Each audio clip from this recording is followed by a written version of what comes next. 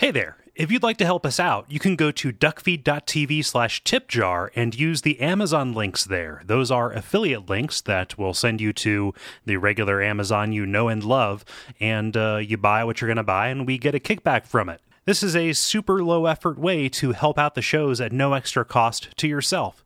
So once again, that is duckfeed.tv/tipjar. Thanks. Some of our landings were desperate adventures. We are now prepared to meet the inevitable counterattacks with power and with confidence.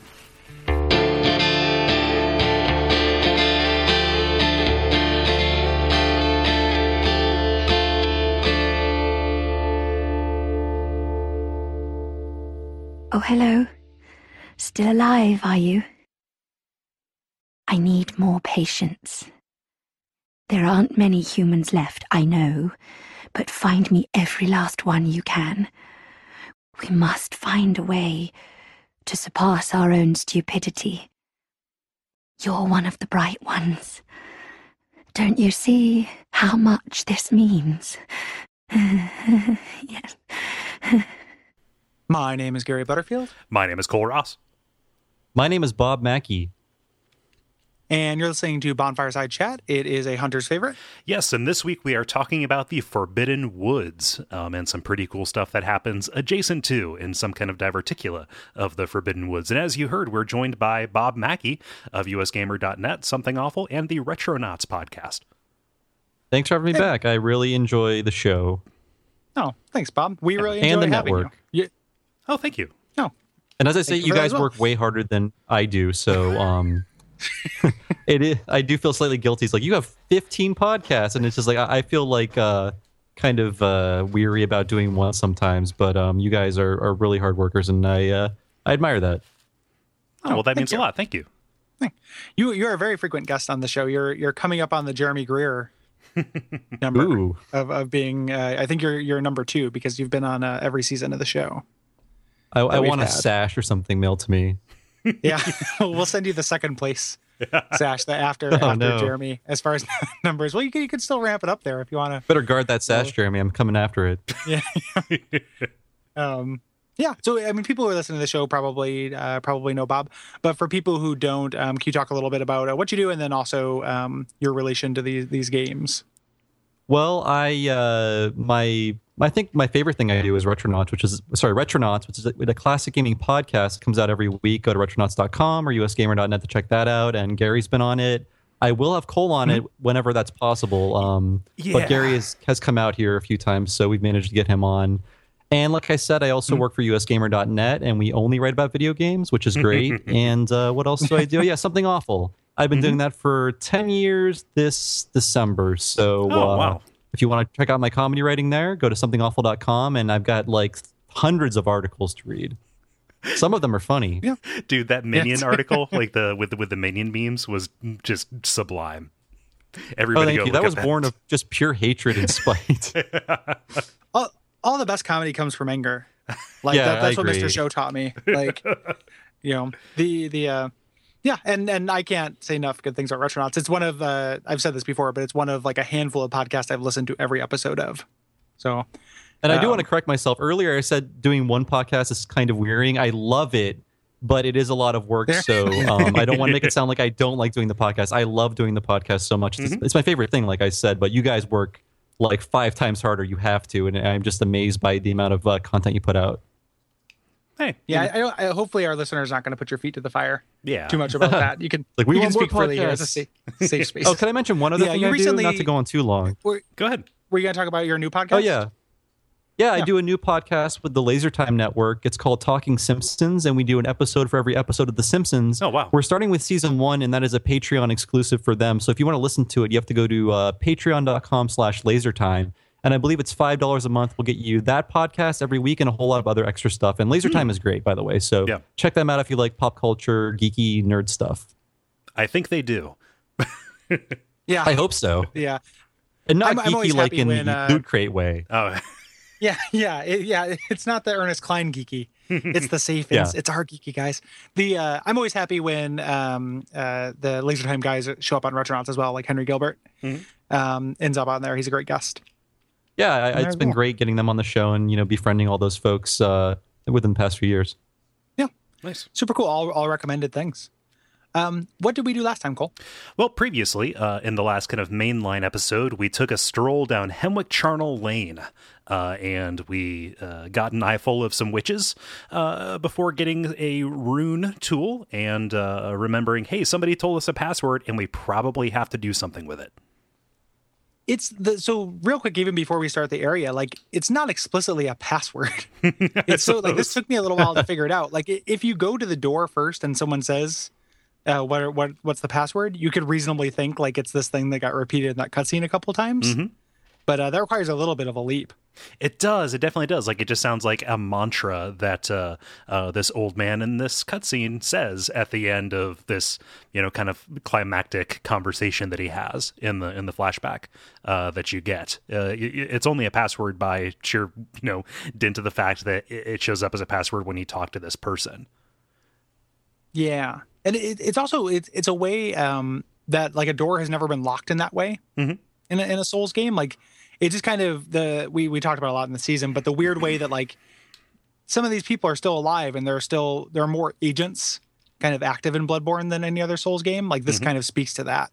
Like there's a gatekeeper keeping a password. Like that's not a Souls thing. Is it inferred that the church has like sealed off the path to Byrgenwerth? Yeah. It's okay. Or not the church, the Byrgenwerth himself. I think Master Willem. Yeah. Okay, I wasn't sure like who was barring the path to that location. You wouldn't, nobody would blame you for thinking that they old Yarnum did, and that they did that the church was responsible for trying to bar this off, because it feels like a little bit of a similar situation, although it's different circumstances. Yeah.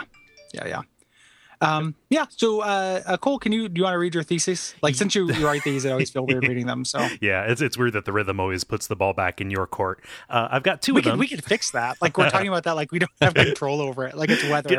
From now on, I'll momentum. say what we did previously. It's momentum. Maybe the guest can determine it. Gary, now it's your turn. we both write dueling theses, and then at the end we take a vote by text to see who is correct. Now I've got the devil went down to grad school. Yeah, is determined by dueling theses. Anyway, I went to a music conservatory. That is not out of the realm of possibility.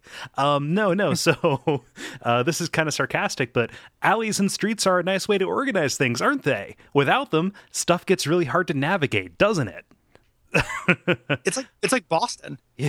Like this whole area is like the Boston of the Souls games as far as like street layout. Like in Boston, there are streets that cross street with themselves and stuff. Like this is like that. Yeah, this is the haunting of Hill House. Essentially. Notice I didn't say House of Leaves. Yeah, you're picking it up, getting new references. Right? Yeah, I know. I like to think that I'm growing as a person. Also, now you've read 2 books. You doubled your library. But it must have the word house in the title. Yes. So Fall of the House of Usher, that's your next book. All of these are following Bleak House. That's next too. Hell House, Richard Matheson. The novelization of House. Yeah, damn it, you beat me to the house joke. Anyway.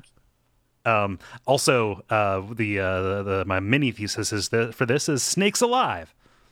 Yeah, there are snakes that aren't like elsewhere in the game, really. Right. But there are snakes, lots of snakes here. Mm-hmm.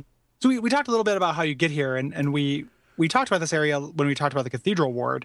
But you could be forgiven for getting this passage. Mm-hmm. You head down, you pass Alfred again, and something that's new here is that you can talk to him about the Vile Bloods. Yeah, and we'll be visiting those guys a little bit down the road.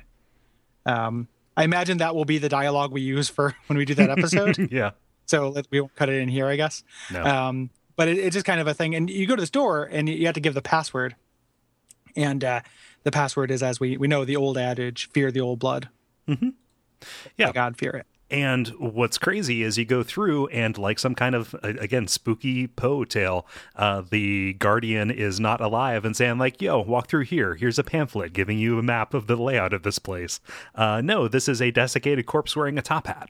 Yeah, this is one of a few instances of straight up magic or like ghostliness in Bloodborne. But Yeah. I mean, this game is all about not being able to comprehend what's happening around you. So I can forgive like a door opening on its own or whatever. But it just is kind of strange. It's like, well, who opened the door? You know, It's a little haunted housey, like, and he was dead all along. Yeah. Yeah, it's like dreamy weeminess. And like also I think so they could put in, because when you click on him, it says already dead. And I think that was one of the message components in Demon Souls, if I recall. I could be wrong about that. But I thought that might have been a nod to that. Yeah. But I can't, my memory might be faulty. But yeah, this guy is dead, and he is, he's a character. We don't know his name, but he is one of like two of Willem's like trusted lieutenants. Yeah. They talk about. So after they uncovered the holy medium inside the labyrinth, this gatekeeper and somebody named Doris, whose gear we will find later, were kind of set to guard these forbidden woods as like the buffer between Yharnam and Byrgenwerth proper. Yeah. Yeah. And the fact that this area borders with the Cathedral Ward, it's very easy to read this as an extension of kind of the feud or the animosity between the Healing Church and Byrgenwerth. You know, it's not just keeping the Forbidden Woods away from Yharnam, it's keeping the Forbidden Woods specifically, or Forbidden Woods specifically away from the church and the Cathedral Ward. So then you head on down. Yeah, you to had kind of down to the price of snakes and the this kind of there are first plenty area. of peanut statues as well. Yeah, I think those are those meteorites? They have to be, right? They look like growths or something. I don't know. Well, specifically, they look like the tonsil stone, which you get in this area that is a meteorite. Mm-hmm. So I think that's exactly what they are. Yeah, or it's like meteorite dust that's spread and is like metastasizing or crystallizing around these. Some color out of space shit. Yeah, exactly. Yeah. Like that. That's what it reads like to me. But it's very unsettling, especially if you are put off by the idea of holes in things. Yeah, even the plants in this area are pretty creepy looking if you get close to them. Like a lot of the flowers they're very are like weirdly. Yeah, like odd shaped, and some of them are weirdly kind of luminescent, especially a little bit later in this area. Yeah, but the foliage is definitely spooky here. And there's definitely evidence for some kind of extraterrestrial activity at the center of this. Yes, not of this game. He backpedaled quickly, but of this area. Yes, yeah, and the areas that it leads to. So this is kind of split up into really 3 areas, with this kind of approach to all of them. So I guess 4. This kind of little overlook that actually gets to the village. On the outskirts. So the big thing of note here, other than just fighting some regular Yharnamites, are traps. There's like this got me, this trap, this first one here, this huge Indiana Jones-esque like swinging log. There's nothing like that outside of the chalices. Yeah, it's really weird. And there's 2 of them here. Like so, these guys love these things. No, they're up on the campaign platform. Traps. Snakes. I did want to ask you guys if you sensed a Resident Evil 4 connection with this area, because that's why I like this so much. It really gave me a Resident Evil 4 vibe. You were exploring this like this destroyed village with these villagers where things burst out of their heads and there are traps, and I don't know. I just got a very Resident Evil 4 vibe, especially with like how the encounters are set up. It has to be intentional. It absolutely positively has to be. I mean, I was feeling it before, and if you're gonna steal from any game, that's a good game to steal from. But I just got a serious RE4 vibe from this whole area.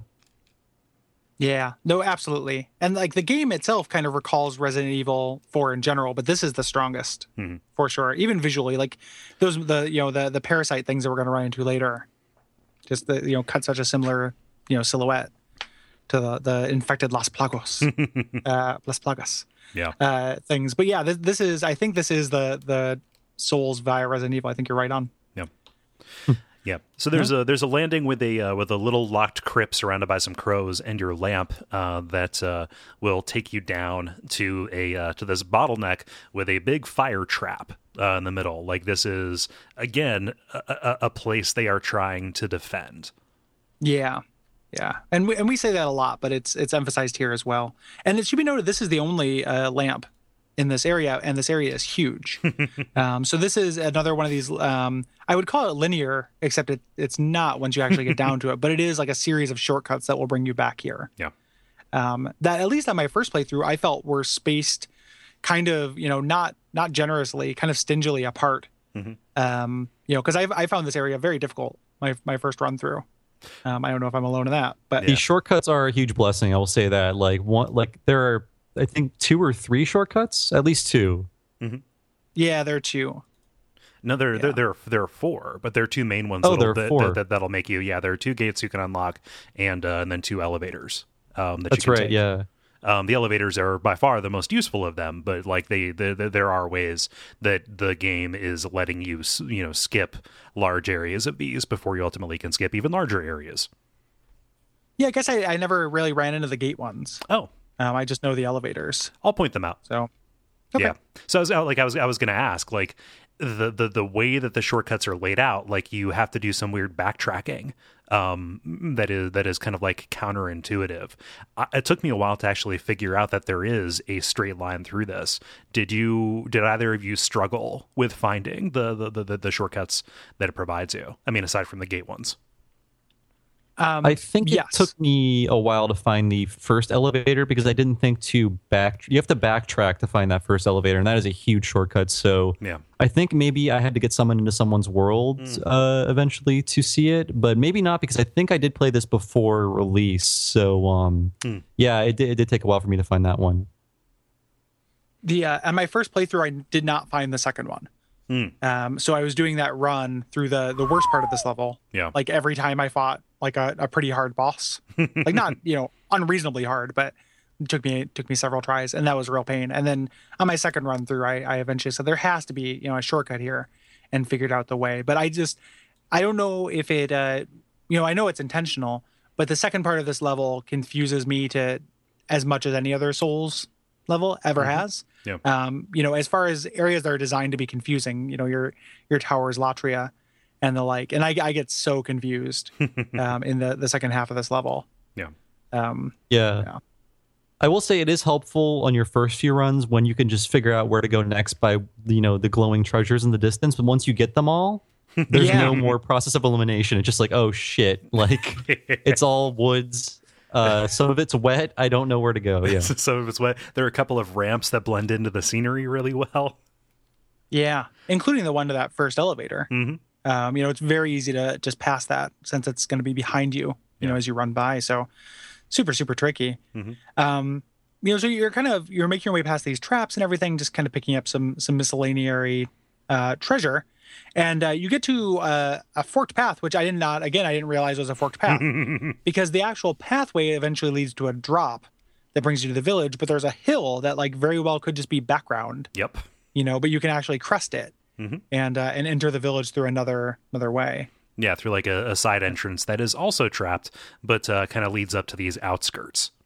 And then they're in the village. Again, like going encounter by encounter will be difficult for this. We don't, really need to, but there's a deadfall, in the middle of the village, and it's crowded. Like this is a fairly populous area in the game for people who want to kill you. Yeah. And they all want to kill you. It feels like a little slice of Central Yharnam, actually, because the enemies are set up to cover each other in ambush, especially with the dogs and stuff as well. We've kind of got away from that level of intelligence and planning in the enemies so far. I used pebbles a lot in this section until I unlocked that shortcut, just to make the bottlenecks a little easier by pulling enemies away from each other. Yeah, and the pungent blood cocktail is really useful too. Yeah. If there's ever an encounter that you would need to clear, or as kind of an escape button, yeah, you can throw that and buy yourself some time. Yeah.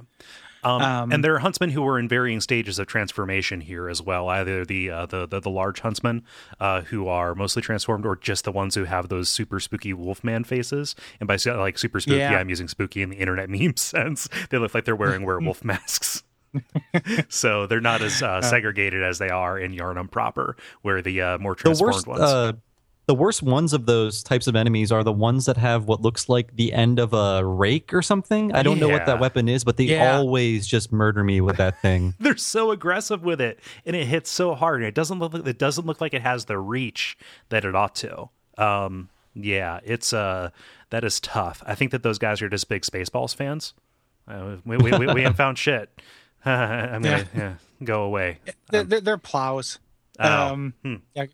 Yeah, I think they're like old timey plows, or portions of plows. That makes sense. Yeah, and it makes sense for them to have these kind of farm implements and the like. Yeah, This isn't all crazy maniacs though too. There is an NPC. You find a little hut with a lamp on it, but there's kind of a twist to this as well. So we didn't do this. What's interesting about this is anytime after you beat Amelia, if you go and talk to a lantern NPC, you'll run into this guy. Yeah. He exists in all spaces. This is just the one where you're most likely to run into him. Yeah. Okay. And this is I was wondering why I didn't, and now I know why. Because please continue, and then I'll talk. No, it's just if you went somewhere else first and ran into him there, this will be a normal NPC. I ran into him in Yarnum, and I was like, how was I supposed to know to come here? I just, talked to this window out of nowhere. It felt like one of the most esoteric things. Like, I never would have gotten this, but I didn't know he warps around or whatever. Again, his legion. They're building in you're more right than you know. Or well, you're more right than somebody who's playing along with now. But yeah, I found them for the first time at the bottom of the cathedral ward, and it is a great way for them to manufacture mystery because I thought the exact same thing you did, Bob. Yeah, like I found a secret. It's really like neat. I found Ash Lake of Bloodborne. Yeah. I love that phrase too. As like if somebody doesn't know what we're talking about, Ash Lake of Bloodborne. I actually missed the Ash Lake of Bloodborne, but we'll talk about that later. I guess. Yeah, we talked about it a little bit in the green room. So what this NPC does, and he sounds familiar to people, but we won't quite reveal who this is just yet.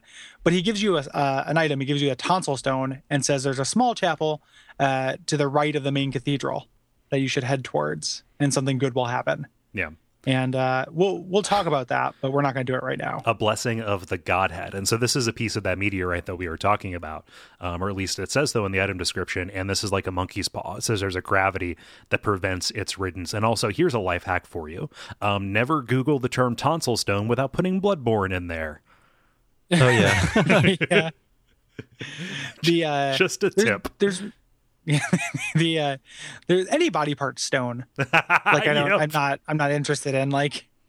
There's no good stone your body can generate. Yep. No.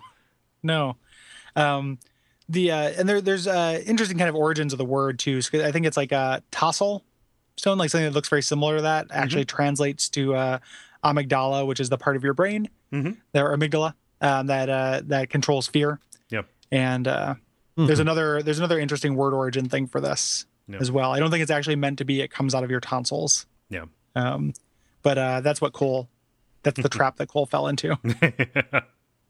This may sound silly, but was I the only person who thought of this village as like a college town? It's like where the Byrgenwerth bros like have their frats and stuff. I don't know. I'm not even trying to be funny. I just thought I was like, oh, I live in college towns. This is one of them. Yeah, it's a little bit far away from the main city. Because I feel like there's no reason for a town to be in these woods outside of people that work at Byrgenwerth or, have businesses based on people going to Byrgenwerth. It's a bedroom community. They're there for that. Yeah. So there's something in the guide, and I couldn't find anything in the game that supports this. They call these people Yarnum outcasts. Like they've been cast out of Yarnum, but I couldn't find anything for that. And I felt like I do tend to overthink things when I play for the podcast, so I might be reaching a little too far with some of these observations. No, that's what we do. Yeah, it makes sense. It's either that or they're just part of the guard. Like they're here to keep people out if they're not just living their lives. Like, but they definitely the proximity to Byrgenwerth and their relation to it is not really in question. I think that they do serve some kind of function for the college. Yeah. Just because there's a relationship there. Just because you're outcast doesn't mean you don't want to be there. And so they cannot live in Yharnam because of their affiliation, probably. If they're not affiliated with Byrgenwerth, I don't know why they would be so dogged about defending it even beyond, or even in their beastly state, right? Yeah. Yeah. I felt like somehow there was like a, just because you're outcast and then like a, please, Miss Wilhelm, I am for real, like joke somewhere in there, but I couldn't form it before the end of your sentence. So a little backdoor into the comedy process that didn't work. For all the listeners out there. Just cross the finish line in the awkward pause. It would be there's that joke. There's a Twitter thing where it's like, I'm sorry, Miss Jackson, but I am for eels. Instead of, never meant to hurt your daughter because I'm just a bunch of fish. Uh-huh. But that like I'm sorry, Miss Wilhelm, I am for eels takes a meaning in this area. Takes a sinister tone. I am for knowing leeches. what happened to these guys. Yeah. Yeah. So if you head up this hill, there's some even weirder stuff. There's a gate that somebody will close on you if you're not quick enough, or if you don't sneak around behind them. All the gates are really ineffective. You can just walk around them. Yep. All the gates, like the walls are in too shitty of repair to make any of the gates useful, which makes me think these guys are in some degree of hollowing. Like they're closing gates because they know that's what they're supposed to do, but the actual masonry has failed and they don't know that. There's a kidnapper back here who is guarding a corpse that has the Beast Roar artifact. I love the person who is kind of like in charge, the patron saint of these artifacts. What is it? Insolent Izzy or something like that? Oh, no, Irreverent Izzy. Irreverent, yeah. Hey, she says what she thinks, guys. Yeah. Should I have sugarcoat it for you? Kid. Yeah. Did you guys get any use out of this thing? Like it's one of the first hunter's tools you can run into. In the game. Nah. I never used the quote unquote magic or sorcery in the game, so that's what it's for though, right? Mm-hmm. Yeah. I never really touch it. I will at some point, but like it's just so tempting to do strength in this game. Yeah. It's by far the easiest, or strength is by far the easiest and oftentimes most fun, I think, for me. Like my arcane build is not very fun. In this game. Like I don't think the spells are that great. This one is like, it's fun to be able to do, you knock foes down with it, and it's cheap. Like it doesn't cost very many bullets to use, but it's still like it didn't become a staple for me or anything like that. Yeah. It's cool that it appears to be a severed hand, and this is something that was created in order to mimic the behavior or properties of one of the dark beasts, which we're going to talk about a little bit later. Yeah, we'll run into those guys. Yeah. There is so there's kind of this stream that you can go through here. That's kind of the critical path, and a roof above it where guys are going to throw firebombs. If you're smart and tricky, you can kind of get up there and take them out in advance. Yeah. And the stream is full of these dead things. But let's talk about the path that has all the dogs. Yes. So you're back there, behind the kennel, and this, like you would go back there in order to get around the gate if it closes. Up on the roof, there is a white hunter set. A white church set, which is kind of like surgical garb that talks about members of the healing church who kind of oversaw the hunters and were kind of like the evil mad scientists who experimented on people in order to figure out what this is. And we're going to go see one of these people. Yes. Yep. Which you wouldn't necessarily expect. These dogs are locked up, and something happens, then all the cages open. I don't know what that event is. Like I went through the first time and I could kill them in their cages. And then when I came back, the cages were all open. Oh yeah, when I played it last night, I was expecting the cages to open or something to happen, but I was just hacking them to death inside the cages. And I'm like, well, I don't know what I did right this time, but okay. It behaves differently than the kennels in Central Yharnam. Yeah. Yeah. It's they never burst open with the dogs there. I would just show up and they would happen to be hanging out. Yeah. Like the dogs were already able to get out. I have no idea what happened. And it should be noted, like this is really well hidden. Oh yeah. You can see the dogs, but again, there's just this kind of camouflage little path that leads to a cave that is just full of skeletons, carpeted with rib cages. Yes. And you head down this, and there's this like vast subterranean kind of lake, like shallow lake. Yeah.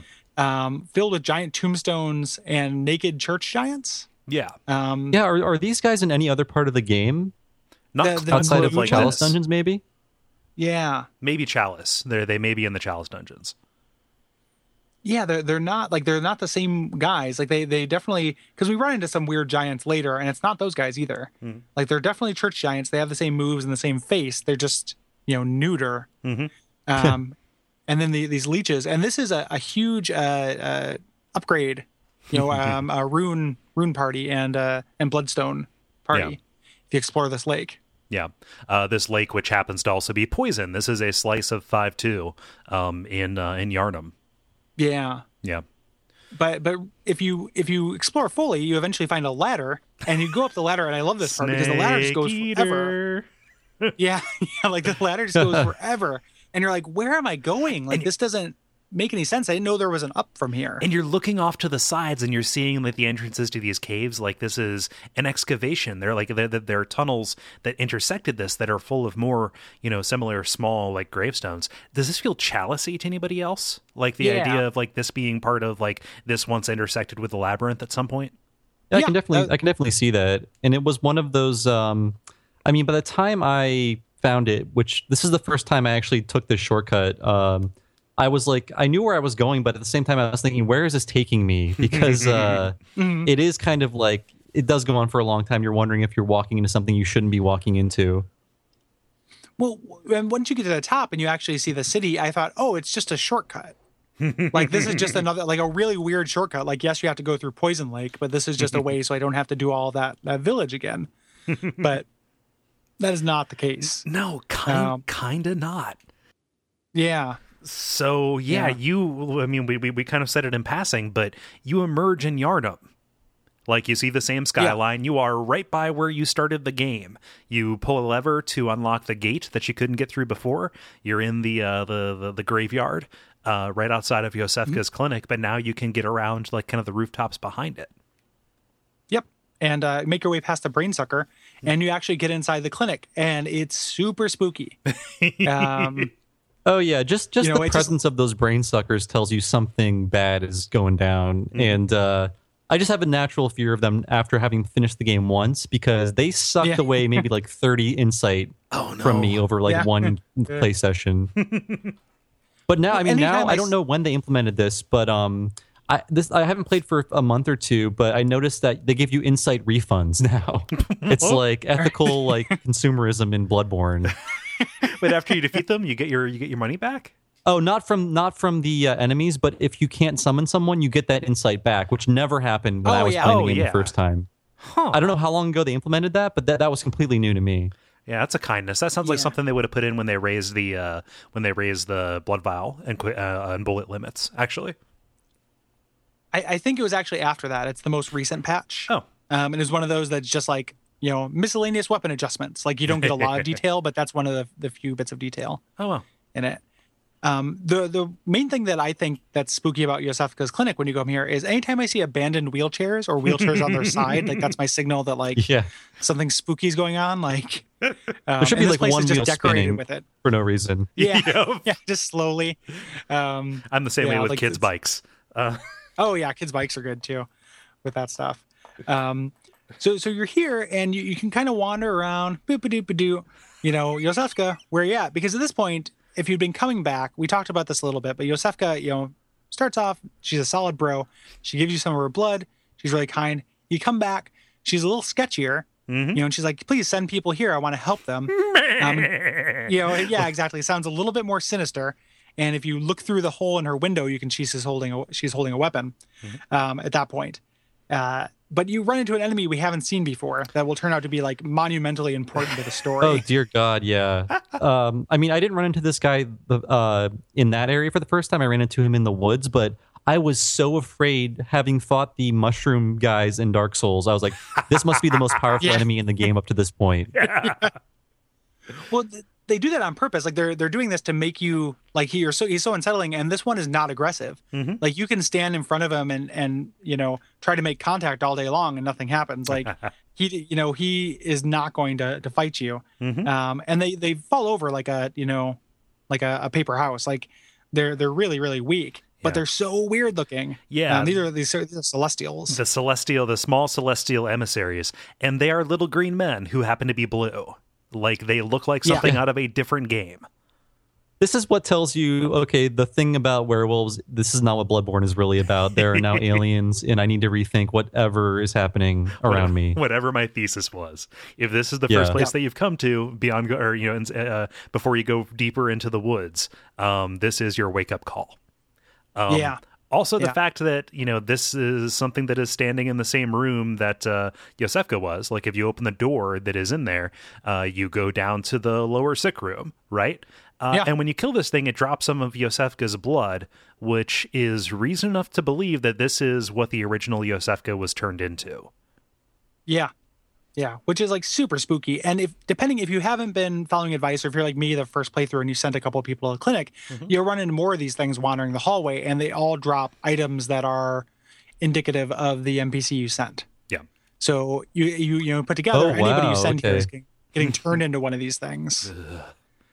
So is there a benefit to just killing everyone via Yosefka? Do you get anything super rare from these guys if you turn all the NPCs into little mushroom people or alien people? No, you get whatever, like you get an item from them a little bit sooner than you get, but it's not like, so like the old woman who you can have go to the chapel or here will eventually start providing you with sedatives. If you send her here, her alien corpse will have a sedative on it, so you get it a little bit sooner rather than getting a few of them. But generally, there's not really an advantage to doing it. I think you're just meant to like feel shitty for having done it, with the one exception of like an NPC we'll run into later. Also, something else really important that you find here. Yes, the Canehurst summons, which is a letter that was addressed to you. Yes. And you can make the leap that you had this on you when you got to Yharnam. And that's why it's here. That's what drove you to this area, is because you probably were trying to get to Hemwick. Yeah. You just don't remember it because, again, you woke up with amnesia. Yeah. And I was telling you guys, my first playthrough of this game, I did not... I think what happened was I found the subterranean cave and I turned back because I was like, okay, these guys are huge. I'm going to come back when I'm better, equipped. Then I just forgot about it and I finished the game. So right now I have an entire Bloodborne level I haven't played yet. So my review is officially unethical. You can just discount anything I ever said about the game. Collusion. I call collusion because I on only you, sir. played 90% of it. So it's faulty. Yeah. Why can't somebody hold you to standards? Like maybe not just somebody, but like some group. Once this gets out, I'm ruined. So I'm packing my bags already for Sunday. Yeah. Roberto. But yeah, the Canehurst is the area we're referring to, and we're going to talk about that a bit later. But it is the big optional area. Yeah. In Bloodborne, and one of my favorite areas in the game. And I called it the Ash Lake of Bloodborne. I don't think it's that well hidden, but it's still a substantial area that you can miss. It's more substantial than Ash Lake because there's like things to do there. Right. I guess it balances out because level. it is. Yeah. Yeah. Oh God, it's beautiful. Yep. It is both aesthetically and narratively pleasing, but also gameplayly pleasing. But yeah, so you Canehurst is probably going to be fresh in your mind if you talk to Alfred on your way down here. But no, this is non-transferable, so you can't go back to him. But we'll solve that problem just a little bit later now, won't we? Yes. And I noticed the invitation. There's no +1. Kind of rude. So stingy. Just trying to save on the crudité. Yeah. Well, we've seen the rotting piles of crudité. There, we don't need it. It's like the kitchen, or it's like the dining room from Yak Mansion up in that place, just rotting pot roast. Stuff in your teenager pockets. There's another exam room you can go to, kind of at the other end of this spookily curved hallway. I don't know if I've seen that's weird. I don't know that I've seen a curved hallway like this outside of a hospital. So it's pretty weird that those big curved hallways are meant to roll these gurneys down. There is a chest with an upgraded communion rune in the back there. Again, communion, the idea of taking blood into you, totally literal in this case, and a legit alien autopsy happening on a gurney there. Yeah, and Riker's standing there narrating the entire thing. Yep. And if you start heading towards the back and head towards Yosefka's office, or New Yosefka, Fosefka as the internet calls her, Neo Yosefka. She'll say listen, you don't need to do this. You should leave right now. We can keep our arrangement. Yeah. It's pretty chilling. this encounter. She even says there's really no sense in me giving you an excuse. You have figured this out. And this is one of those moments where your original kind of supposition has changed, right? You know, like it has set up this expectation and then just so quickly, not so quickly, but so belatedly subverted it. Like it feels like you're a little bit off the map. Like, have I found something crazy critical to this? And you kind of have. Yeah. So you're presented with an option here, and the fire and brimstone part of you probably wants to kill this person who's been doing these experiments. So that's one option, and we'll talk about that a little bit because that's where this kind of quest line ends. But if you don't, you can come back later, and that's actually the more advantageous thing to do. But there's no way that you would know that at this point.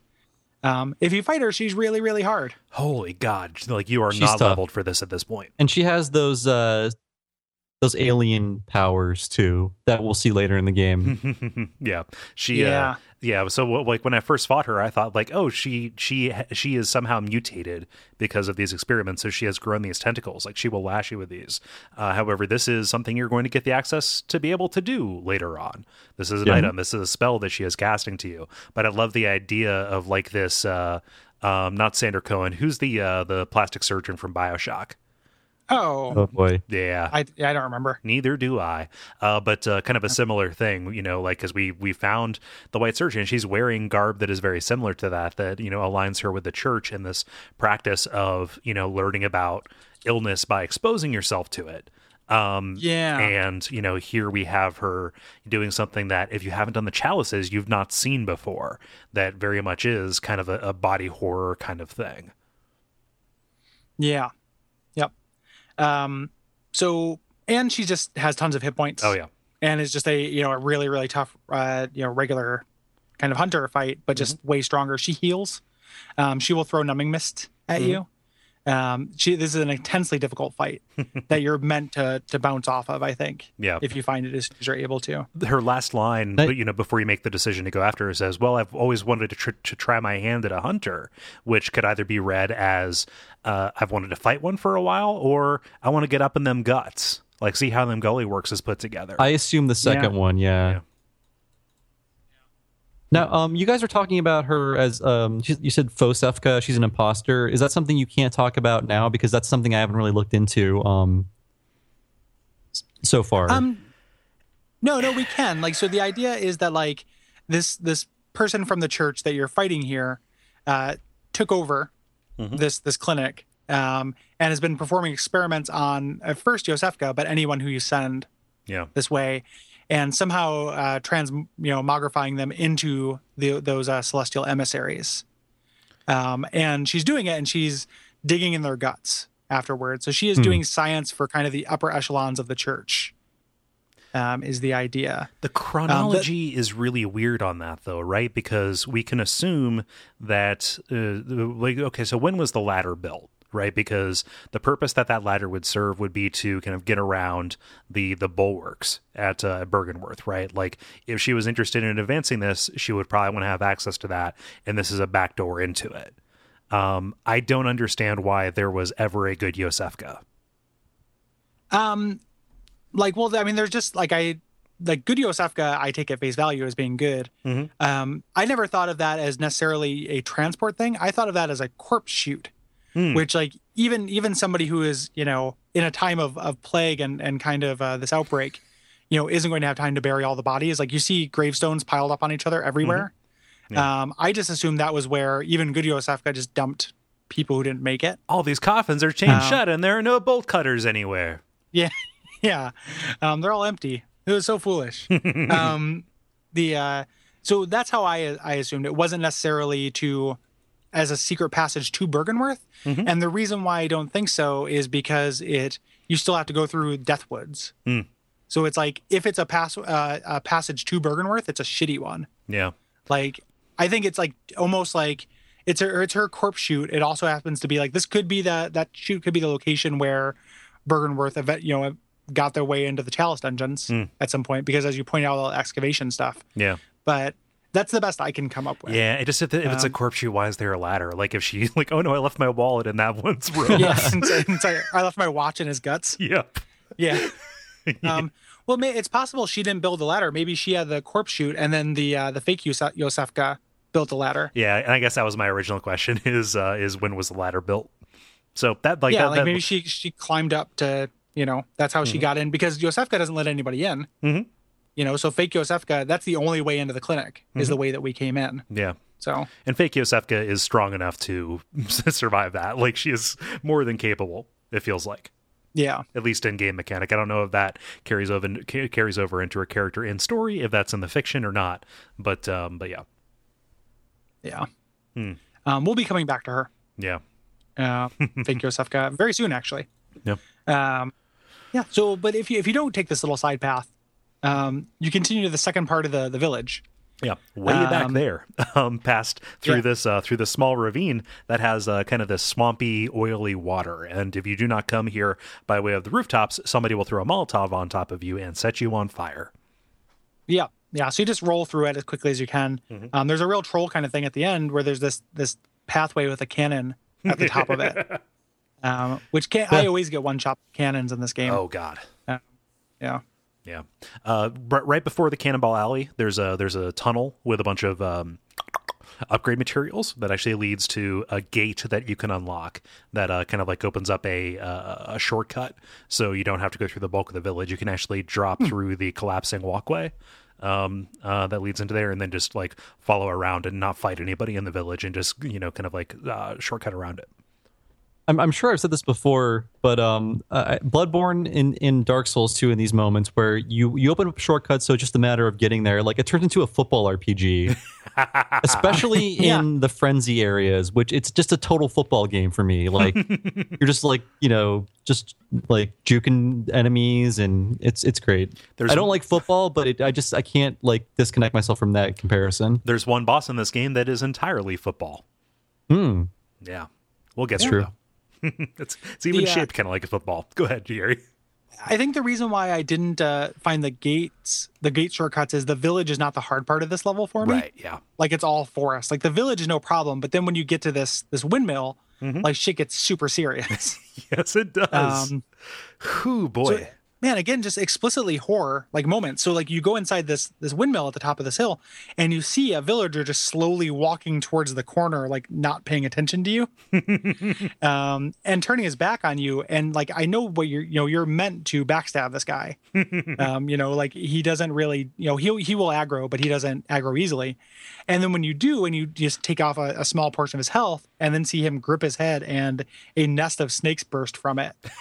Like, that is your signal, like, oh shit. Like, and it's based on what I've played of the game, being full of snakes makes you more resilient. Oh my gosh. Yeah. So resistant to every kind of damage. I've tried everything. Like Yeah. And do you guys think like these guys are just filled with snakes, or just like snakes in a man suit? Because I feel like there are snakes going deeper than the head. I'm expecting it to walk up to me and say, take some sugar and put some water in it. Like, this guy is the antagonist for Men in Black. He is nothing but bugs and snakes inside. Yeah, he's definitely. It feels like they're full of snakes. Yeah. They summon snakes. They talk to snakes. They're more snake than man. They're also and is really it too much hard. of a nerdy lore thing? Is this like another variant of the Beast Plague? I mean, I just was curious as to what is causing the snake men situation to happen. It super feels like it to me. Like, to me, this was like, oh, this doesn't just manifest as wolf, right? Like, this is from some other strain of the blood, or this is from... They just had, like, the RC Cola brand of the blood, and, like, Yarnum had the Pepsi. Yeah. And further down in Byrgenwerth, we get some bugs, some bug kind of people. They have the Fago, the Fago blood. Maybe it's just, like, proximity to whatever animal you're closest to. I don't know how it works. Like, I mean, that seems like a likely... Yeah. Like Byrgenwerth, the Secret of the Ooze? Yeah. They figured it out? Yeah. Oh, man. That's like Slime University. Spoilers. Yeah. Let's make a terrible t-shirt, guys. Oh, man. I wish I was doing the Byrgenwerth University, because I just was imagining like a college boob comedy from like 1983 that takes place in Byrgenwerth. I feel terrible that I said Fago, but then didn't immediately go Moon Mist because it is so tonally appropriate. Missed opportunities, in guys. that movie you're talking about, Bob, like they've got Willem is peeking at a peephole in the girls' like shower room. He's like, "Give us eyes, give us eyes," so that we might see inside. So we can see inside. Ooh. I don't know about the Beast Plague thing. The reason why I don't know is that like the idea of like that like bestiality, it's not just kind of wolfness, it's supposed to be this like losing your humanity is so just reads as wolf to me. It doesn't like and the fly guys who we run into later who have a way cooler name than that. Like there's more reason for those guys to have like 1,000 eyes on their head. Like that doesn't feel incongruous to me. This does feel incongruous. It doesn't feel like the Beast Plague to me. They're called not to like just shoot down your idea. They're called parasites, and that's the only thing that gives me pause and going whole hog on that theory. The first read, though, and the first impression, the one that I took away, was that it does manifest in different ways. Yeah. Like I could see it. I don't think they it's can outrageous. summon snakes too, correct? Yeah. Yeah, they can do they ring a bell? They do something. Or no, they make like a I think they just like hit the ground or something. And snakes bubble up from the ground, which is why it feels like you can't clear this area. They take some speakers, they point them at the ground, and they play some Barry White. Yeah. I guess this whole area is Whacking Day. Yep. Okay. That's that. I like that thesis. Yeah. That's my dueling thesis. For Whacking Day. Oh man, Whacking Day. Oh, Whacking Day. But man, I think these things are very hard. Not just difficult as far as damage resistance, but they have they could chain combo me, and because they're always pointing in every direction, it's really hard to know what direction attacks are coming from or where you're safe on them. Because they're these nest of snakes that come out of their head, are kind of pointing in every direction. Yeah. And it feels like they have a 360 kind of attack range. Like they have that kind of snake freak out that they do that hits behind them. If I could do another RE4 comparison, if you'll allow me, I do think that in RE4, what happens with that kind of enemy in that game is you are used to shooting things in the head, so you start shooting them in the head, and then a horrible thing bursts out of the head, and now it's much harder to kill them. In this game, if you go back to Yharnam, humanoid enemies are now super easy. So you see a humanoid enemy, and you're like, okay, no big deal. And then it's way harder than you'd ever expect it to be. Yeah. So I see a very similar correlation between that and the RE4 head parasite guys. Yeah, absolutely. Yeah, it's a way to crank it up. I can count the number of these that I've killed on one hand. After I killed the first couple and decided I figured out how hard they were, I make a point to make a beeline around them. If you can get a critical hit and then a visceral attack, I can usually do them in one or two hits, but it is hard to sneak up on them. Yeah. So this is just the first one. We're going to be running into a lot more of these. There's a couple interesting things left about the windmill. First of all, just because it's a real quick thing before we talk about the notable NPC. If you climb up on top of the windmill, you can get the cannon. On the playthrough I'm in right now is the first time I'm using that thing. Have you guys used it at all? It's really difficult to use, right? I used it as a novelty, but it's so impractical. How about you, Bob? Here's the thing. I played this level first during pre-release, and the cannon didn't function. And I'm wondering if they patched that in later.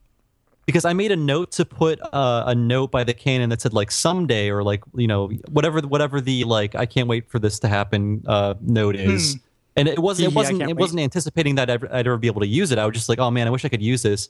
And then yesterday or last night, I was I can use this now. I seriously swear that at one point this cannon did not function for the player. Is it because it requires a lot of ammo to use? You have to have 10 bullets, and now it's 12. It used to be 10. Yeah. Oh, so you're actually using your own ammo in it. Yeah. Yeah. I didn't realize that. Okay, maybe I just didn't have ammo before. Or not round up, round down. If you had one... Initially, you didn't have to have the full complement, but now it takes 12. An out of the box hunter can't use this twice. Right. You have to have runes if you want to use it twice, and you'll never be able to use it 3 times. I guess it doesn't tell you that it's using ammo from your inventory then. Yeah. Yeah. It just says operate. Yeah. Wow. Okay. I learned something new. Okay. Yeah. But this is something you pick up and you're walking around like Rambo with it. It's awesome.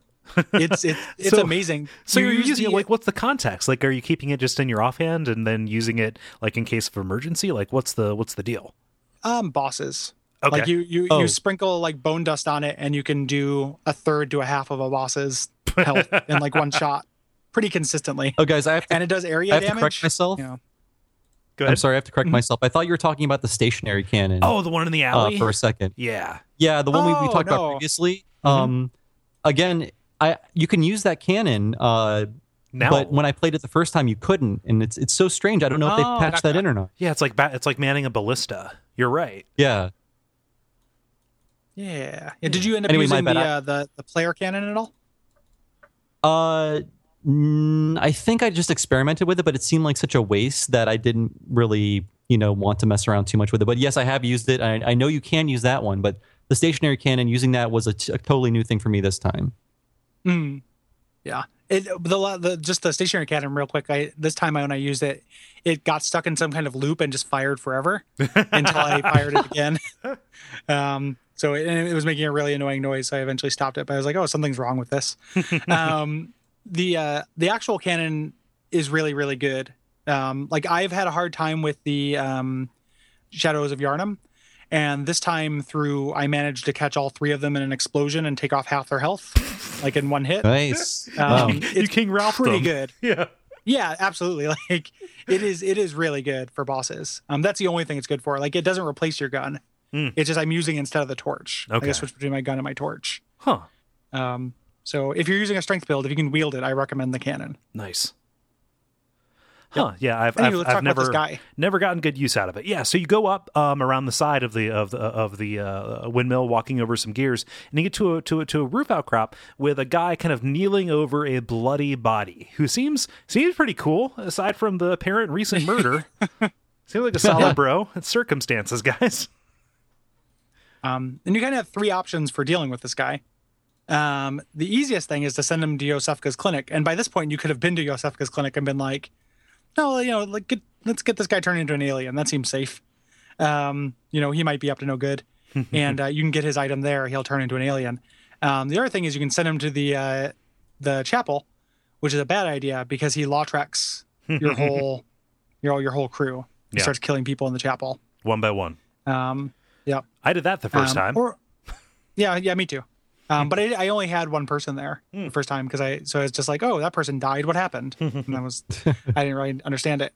But you can also fight him too, because he is like a beast man. Yeah. Specifically, like this is a boss fight. Like this is a boss fight that turns up later in the chalices. He turns into an abhorrent beast, and he like gives you a "what the fuck, dude" speech about how bad hunters are, and are you not the real killers? Like, and he alludes to the fact that he is not like this of his own volition. He didn't make a choice to continue doing this, whereas hunters do. Yeah. Which is pretty cool. As a thing. So it's a good encounter. Yeah. One way or another, you owe yourself to try that. It's also a really tricky arena for this boss fight because you're on a sloped roof the whole time. So that's nasty. Yeah. He's very susceptible. So does he transform if you try to fight him? Yes. After it's not just one hit. You have to get him down to about 2/3 health before he does it. The other thing is he is very susceptible to poison, and there are poison throwing knives outside of this. So if you want to cheese it, that is a possibility. Yeah. So into the woods. So down into this winding path, and so I'm going to say something. This is one of the biggest areas of the game by just sheer surface area. However, there's not an awful lot to talk about down here. It's just snakes, more snakes, some graves, some ground peanuts, and some river that you ultimately have to get to. This is where the strategy guide fails me. Like, I love the guy. It's beautiful, but God help me if I can actually use it to navigate in any place in the game. Like, I just look up the pages. And I'm like, I don't know how to apply this to the 3D environment in front of me. It just, my brain can't connect the two. And I just read it for the lore and for the item descriptions and for, boss strategies and things like that. Like, using the maps is just like, I'll watch a YouTube. That's the best way I can find my way around. Yeah. Dark Souls is very hard to map in general. Yeah. I think like they've slowly approached getting better at it, the Future Press people, but they haven't quite got there. Oh yeah, I don't blame them because like I said, translating these environments into a flat 2D map is so hard to do. I can't imagine how hard it is for them to do it to publish, you know. Yeah.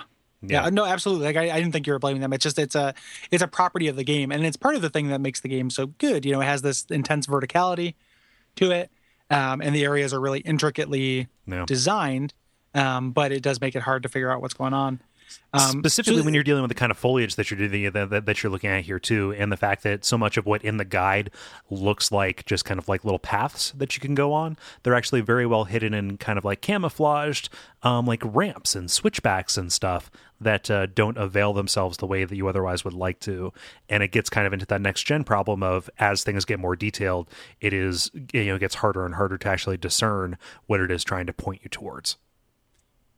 It's also because combat is really constant here. Like there are so many of those little snake balls that it's very easy to get turned around just because you're dodging and trying to live. Yeah. So like every time, you fight one of these parasite guys, like, if I'm trying to circle around to get behind him or do anything, it's very easy to kind of lose my place. And as Bob alluded to earlier, if there are those glowing items in front of you, you're going the right direction, but that only lasts until you eventually, end up dying down here. So it is tough. Like I like this area, in the end, but it is really, really hard and succeeds at what it's trying to do. So I don't think I've played it a few times, a few dozen times, probably just going to the boss and such, but I don't think I've ever found the way to the boss intentionally. I think I always find it by accident, and then I'm like, oh, okay. And then I find the other shortcut. I can never find it intentionally. I had trouble this time finding the shortcut. Like the map of this area that I created in my head was wildly inconsistent with what it actually looked like, and and the way that it actually plays.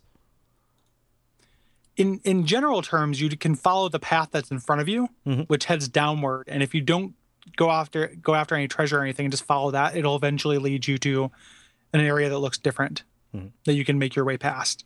But that's a lot of kind of stipulations. So let's just talk about a couple things you find here. Like we're not going to spend as much time talking about this as is commensurate with the amount of time you spend here. It's just so much of it is just getting lost and turning around, and there are no fighting real landmarks. There's that one giant tree that brilliantly looks like a giant mass of snakes. Like from a distance, it's like, oh, that's the biggest snake in the world, and then you get a better look at it, and it's a giant mass of branches. I was worried that it was one of the like a hydra or something, like the Bloodborne version of a hydra. This does feel like the garden. This does feel like Darkroot. Yeah, and even some of the plants have the same silhouette as bunches of snakes. In this, like it's really, really well made to make you constantly looking in the periphery of your vision for snakes. Yeah, I find that locking on in this area, just like clicking the lock on button before I run forward is helpful because you can barely see the snakes in the grass because the grass is always moving. The snakes are the same color and they can take you by surprise, and they can also like slow you down if you're fighting something else. So they're not hard to take on one by one, but if they sneak up on you, you're kind of dead. If it was a snake, it would have hijacked your body. Yeah. I'm imagining like kind of a Deadly Premonition style climbing into your mouth. Oh God! It's a flashback to like some other podcast that you also were on. Yeah, that's true. Huh. So there are a couple of runes you can get here, and they are actually versions of each other. So there's the deep sea runes, which allude to the idea that in this dream language of the old ones, large volumes of water are like the bulwark guarding sleep. So the idea that there is this barrier between the sleeping, vulnerable mind and these crazy truths that are trying to infect it. I don't know what that has to do with poison resistance, but it's there. So, or frenzy resistance, or the other resistances you can get. Arcane resistance, I think, is another one you can get here. Yeah, because there's a bunch of them, and that's explicitly Lovecraftian. Yeah, this idea of a gigantic body of water hiding this giant sleeping god. That's Cthulhu. You can find this Graveguard set here, which is a really useful armor that is super ugly, so I don't like wearing it for fashion porn reasons. But this guy's a character. Like he is. This is one of Willem's lieutenants. Yeah, one of two, or what is his name? Doris. Dorn. Dorn.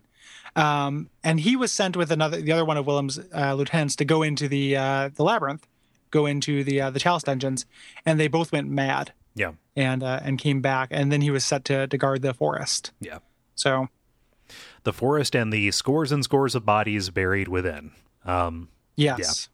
So this is part of the duumvirate that is alluded to by some of the by the dyad that is alluded to by some of the armor that you find in the chalice dungeons themselves.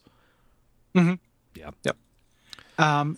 Once you get near the bottom, there's this canal. I too thought it was a cave, but it's actually like a ravine. Like you can see the ceiling from here. Yeah.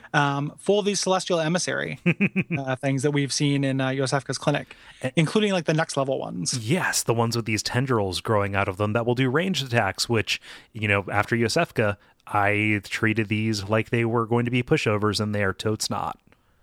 No, yeah, this is my first encounter with them. So the initial ones are pushovers, but the guys that use sorcery or whatever you want to call it, they can really blast you. Yeah. So super nasty.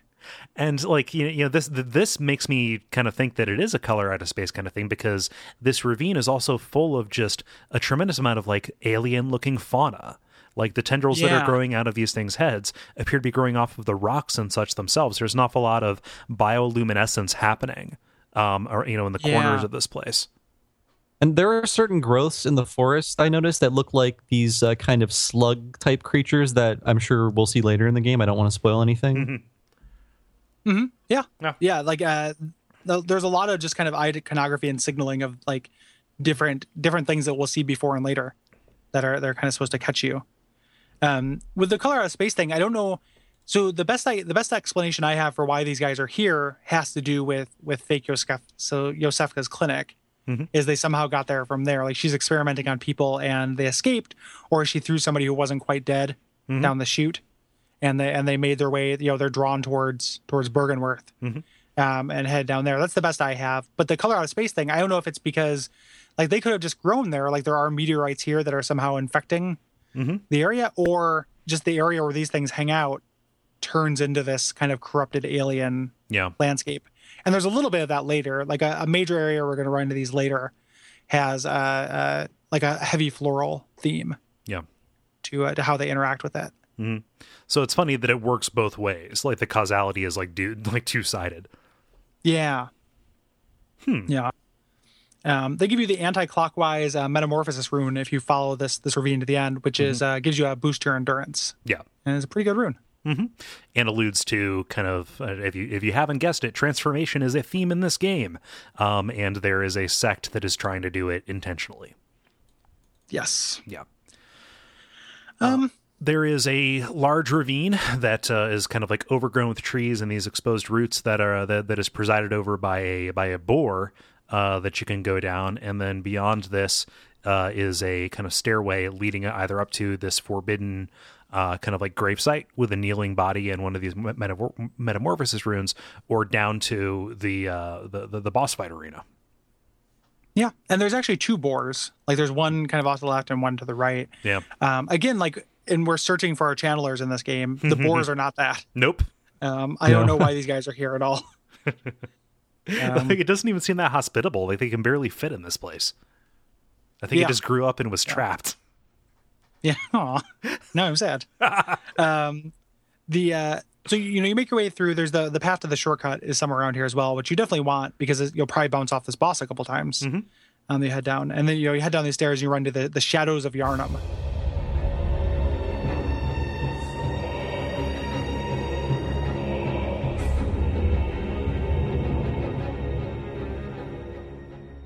Boy, oh boy, Gary, this was my Waterloo. This was yours? Yes. The next one was mine, but this took me a while too. How about you, Bob? How do you like the Shadows of Yharnam? I hate to come off like a pro elite, like super gamer. Oh, so I just have to get good. Okay, cool. Fine. I don't want to say that. I had my own problems with some bosses, but This boss and the next boss I beat on my first try by myself, and I don't consider myself that great at the Souls and Bloodborne games, but for some reason I figured it out, and it'll probably make you feel better to know that I couldn't beat it by myself this time. I don't know what stars aligned that first time, but this time I needed to pull some people in. But it can be tricky if you're by yourself. But the magic guys are a lot weaker. Yeah, we should explain who they are real quick. Who the guys are? Oh right, yes. Is that it's three kind of ring wraith looking guys. Yeah. Who fight, and it's the boss fight it most reminds me of are the grave robbers from the DLC of Dark Souls 2. The three dudes who are dressed up in the greatest hits armor from previous games. But these guys all have kind of different movesets. There's a straight up mage. There's a half elven fighter mage, and then a fighter samurai guy. Yep. And they all just kind of cover each other. And they're humanoids. Like, you can parry these guys. Yeah. You can fight them normally, but the trick is that you're fighting a lot of them at once. Yeah. And each of them, like, aside from, like, the samurai is a little bit easier to deal with. Like, him getting a hold of you is less kind of catastrophic than the others. I think that the dark horse in this is the half elfin sorcerer bard or whatever, who does a little bit of both, because his candle that he carries lets him turn into what was always for me a one hit kill flamethrower. Yeah, it's very easy to get stun locked in that flamethrower. Yeah. And the pure mage also does kind of like a spread shot of fireballs that will track you. Yeah, if you don't watch out. So the big thing is there are these gigantic gravestones, and you want to be kind of constantly circling. Like, it's the same thing as when you fight the gang squad from Sunken King, is just always have guys chasing you and just get on the other side of this gravestone and then kind of make your stand, you know. And the first time I beat it, that's entirely what I did before I was introduced to the canon this time. It's also like a really popular co-op spot, just because anytime there's more than one boss, yeah, you know, it kind of makes sense to bring people in. The twist of these guys, though, is as you take down their health, they mutate and gain powers. These guys start snaking up. Yep. So they have 3 stages. The first one, they just kind of use snake arms to, like, attack further. You know, like they can kind of throw their sword a little bit. Yeah. A little bit further and stuff. And the spell guy gets more spells.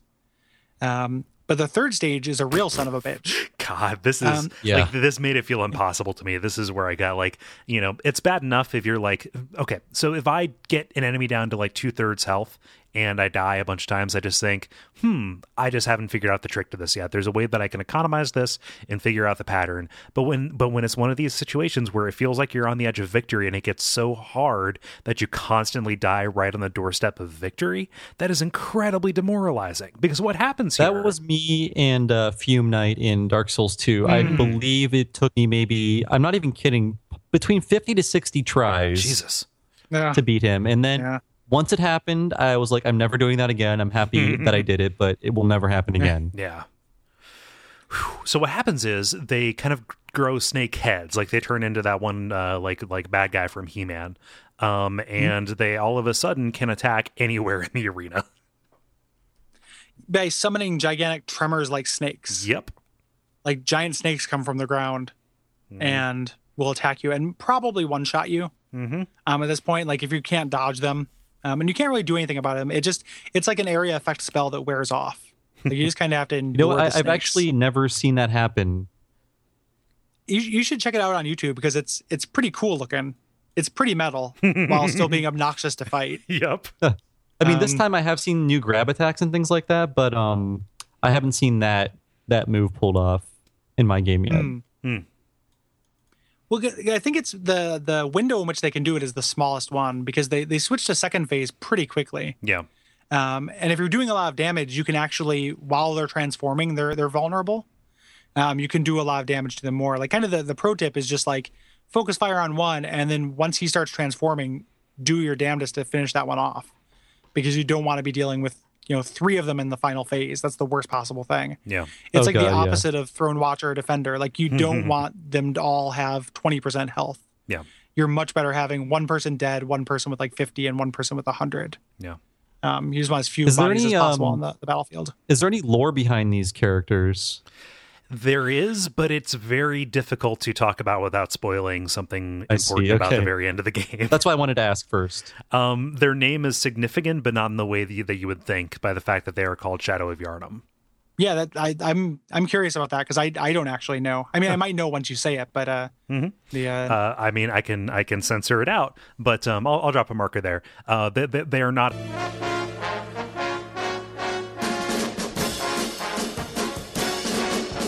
The reason why I was unsure about that was because when you kill them, they drop this this rune, this Blood Rapture rune, which makes an explicit reference to Cainhurst. Mm-hmm. And like, they're not Cainhurst enemies. Like I couldn't come up with a connection. That's like the pathway I kept trying to go down. It's like, why are these guys connected at all to that? Just because, your drops. And it made me want boss souls back so bad. Because that was such an awesome like lore shortcut. Like it was just, not even a shortcut, but like, here's a little bit of concrete narrator provided information you're going to get about every boss in the game. That's more text, right? Like it gives you something solid to anchor to. And the reward you get for these guys just feels arbitrary. Mm-hmm. Like it just doesn't have anything to do with Cainhurst. It has nothing to do with the Queen of the Vile Bloods. So yeah, I thought that was kind of a bummer. Yeah. As a reward. Yeah. I feel like the other kind of like metatextual stuff that you find around them is stronger than what you pick up from them. So that makes it kind of annoying that you pick up something so unrelated. No. Yeah, I think you're right. I think it's just the metatextual stuff. At the time you face them in the game, you don't know about any of that. Yeah.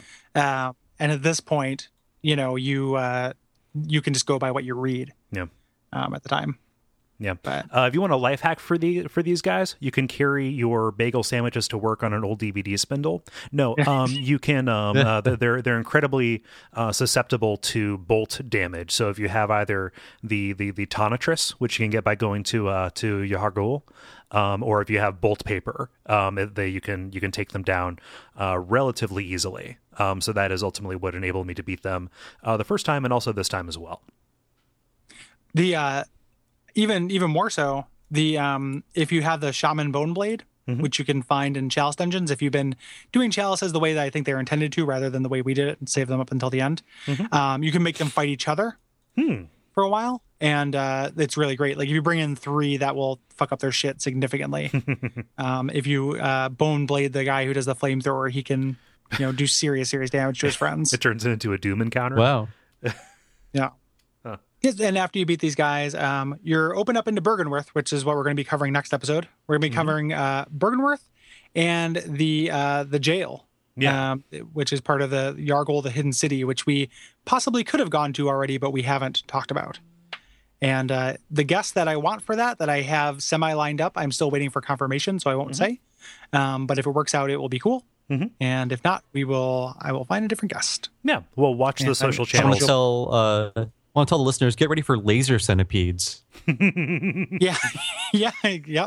Those guys are back. Well, because we did the Chalice one, so we ran into those guys earlier than their first appearance. Oh, I forgot. I forgot you mentioned that. Man, I can't explain those enemies, but they're cool. Yeah. I'm looking at a first encounter with them. Good. I'm looking at a picture of one right now. I don't know that I could describe one, and I feel like I'm pretty good at describing things. I think laser centipede's pretty good. It's pretty good, yeah. Yeah, so watch Social Network, social media, and we will watch Social Network. It's a pretty good movie for bringing about Facebook, and then watch social media in general, and we'll announce who our next guest is. Yeah. Until next time, Bob, thanks again for joining us to talk about this area. We really appreciate it. Oh yeah, it's lots of fun. It's my favorite area in the game, I'm pretty sure at this point. I will be curious as to how you feel after you get through Cainhurst. I mean, I don't want to build it up too much. I just like Cainhurst a lot. So far, I'm really impressed, and I love like snowy, icy levels. So I want to see what they do with that theme. So I've only seen the entrance to the castle right now. So it could end up being my favorite. Who knows? Tune in to Bob's Twitter for that. Yeah. And what is that Twitter? Where can people find you online, Bob?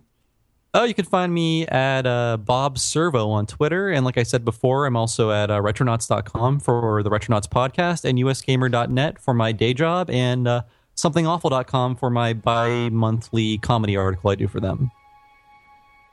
Yeah, absolutely. All recommended things. All things that I too follow. Yeah. And what can they do for us, Kole, if they want to help us out? Well, we have a Patreon set up. That is patreon.com/duckfeedtv. That is a fantastic way to support us because it helps us, afford gear and helps us just kind of do more cool stuff across the entire network, not just for this show itself. People who would like to, maybe meet us or see us do a podcast. We just announced this on another show. We're going to be at the Portland Retro Games Expo. That is a great A, event, and B, opportunity to come out and say hi. So if you're in the area, I want to make sure that people know that is an opportunity. Not to piggyback on your plug, Cole, but I'll be there too. And I might be doing a podcast. I might be doing a panel if it's not too late to submit one. Oh, cool. You'll have to tell me about that off mic. Yes. I would love to hear about that if you're willing to. Like I just said, you have to do that. Yeah. Well, now I have to. I'm not ending the Skype call until you tell me. If you want to tell me, you can. Mm-hmm. If you don't want to, also okay. Yeah. And we'll talk about that more when it gets a little closer too. Mm-hmm. But we'd love to meet people, even though we're doing it for Watch Out for Fireballs, not for Bonfireside Chat. Yeah. But I like to think if you like Bonfireside Chat, you'll like Watch Out for Fireballs too. Yeah. And if you have any. I was going to say the other thing would be facebook.com/bonfireside chat. Sometime over the past couple episodes, we passed 1,000 likes, which is fantastic and huge. And I'm so happy that we have people there joining the conversation because we have some awesome fans who are incredibly helpful and make that a good, positive environment. Yeah, and if you get annoyed listening to the show when we're like, oh, we don't want to talk about that thing yet because it's spoilery, that's the place to talk about it. Yep. So you can head on there and ask us questions after the spoiler stuff, and we will know that you're in the know, and we'll talk to you about it. Oh, also a warning, after Byrgenwerth, which you can write in about at duckfeed.tv/contact, the spoiler coverage is going to be off, right? So yes, that is the point of no return. That is the wall. Yep. You've had time to play Bloodborne if you're going to be able to. Mm-hmm. At that point, if not, if you're just experiencing it vicariously through the podcast, we're going to start talking about all the secrets. So as they come up, it's not just going to be like, in the beginning, there was the healing church, and just go through everything. But we're going to stop being cagey at all. Yeah. I also feel like Bloodborne is a hard game to spoil out of context. Yes. So not to excuse people being spoiled or anything, but I feel like it's a hard game to spoil people on. Yeah, I would agree with that. Because nothing makes sense on its own as a statement, and it does that kind of switch, like we've been talking about a little bit, where the game is secretly not about werewolves. So a lot of things that pop up in the first half of the game don't necessarily have direct bearing on the things you would spoil. Yeah. So until next time, Cole, what should they do? They should just don't send people to Yosefka's. I'm sorry, I didn't mind the dialogue for a good one, so I done goofed. I'm so sorry. I let you all down. Don't send people to Yosefka's is pretty good. Yeah. That's good advice. Beware of Yosefka. Umbasa.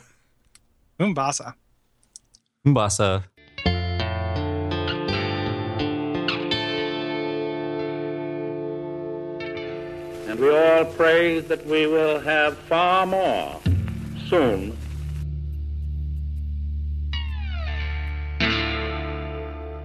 Thank you for playing ball on that. It's been a while since we had a guest throw in the Umbasa. Oh yeah, I like when you guys do it and Watch Out for Fireballs. It's nice.